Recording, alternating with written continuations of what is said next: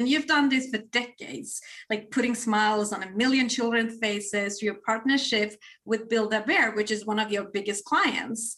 And there you put like these little voice devices inside of a teddy bear. Now we want to know the story behind how it all begins and how it works. So share with us the power of voice in personalized gifts through the lens of few customer stories through the years. And please show us a bear. So I'd like to just refresh the question a little bit, because I think it's broader than that. For your community that is so interested in voice, ambient sound, and all that, it's really the story of, in this case, Maxine Clark, the woman who started Build-A-Bear, and collaboration with me, understanding how voice has the ability to drive a transaction. Because at the end of the day, she was creating a workshop, an immersive retailing and entertaining experience. So I think she was one of the early ones, besides Disney, who understood the power of imagination and entertainment in retail. So I had come up with this voice chip, and I was looking for use cases. And I said, okay, wouldn't it be cool? Because I love using all your senses, and I love using tactile. I guess when I'm speaking, I should be holding the teddy bear right now. But in any case, the idea was, okay, let me take my little voice box and put it inside of a plush toy. And then I said, it would be cool if we could have a t-shirt that could have the image on it, so that you would have the visual, you'd have the sense of touch, and you'd have voice. And it was very difficult to find a t-shirt manufacturer for little guys like this. So I found a company in St. Louis, and they said, can we show this voice box to another customer? And that customer was Maxine, and that was the beginning of a wonderful ride that continues to today. And she said to me with trepidation, can I just buy the voice box? Do I have to buy the teddy bear from you as well? And I said, if I never see another teddy bear, I'll be a happy guy. So we knew our place. And what's fascinating to me, getting back to this sense of voice being able to drive a transaction, as if you've ever been to a Build-A-Bear store, it's really like a Dell computer for kids. You build your toy. So the first thing is you pick the skin, and that will decide whether you're getting a bear, a dog, or some action figure. And that's the choose me station. And the next station is the hear me station.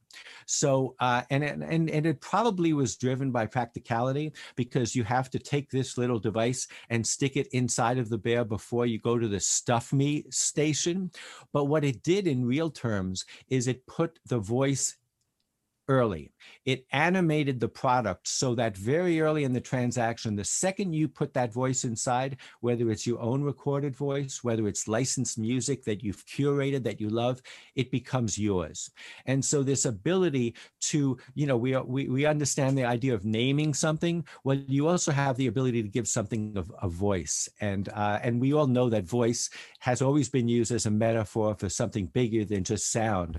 It's the voice of a writer, of a playwright. So that is my story with Build-A-Bear, but it's the kernel of that idea that drives me in many ways. Yeah, and what about stories? Oh, and I forgot the bear. Happy Mother's Day, honey. I hope you have a great day today. You're the best, and I love you. So the idea here is, again, a lot of the things that we do are not novel. In fact, they're almost nostalgic. This idea of being able to dedicate a song, to do a shout out, is as old as it gets. And many people don't know what to say, but if you give them a context, such as creating a plush, many people will put a voice inside of the plush and try to talk like a donkey or a bear. And many people will use the context of music, the music that's the soundtrack of their lives, as Sony would say when it had the Walkman, and then add themselves to it. Do you have any concrete customer examples through the years? Early on, they designed the product so you really couldn't easily change the batteries because it was sewn into the plush. But I would get the cases where the message was just too valuable, and if the batteries died, you had to replace them. So those are my anecdotal stories, where you would hear a wedding proposal, where you'd hear the message from a dad who's in the Army and stationed abroad. So you really get a sense of how powerful this little capsule can be, that can freeze for at the end of time a voice of someone who's far away or no longer with us. With Record Your Voice at Build-A-Bear, you can record a special message in your own words and add a personalized sound chip to your furry friend. I'm so proud of you, honey. We knew you could do it. Hey, Grandma. I love you so much. You're the best grandma ever. It's the boy. Will you go to prom with me?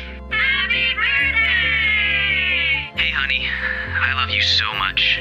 I wish I could give you a big hug right now, but I miss you, and I'll be home soon.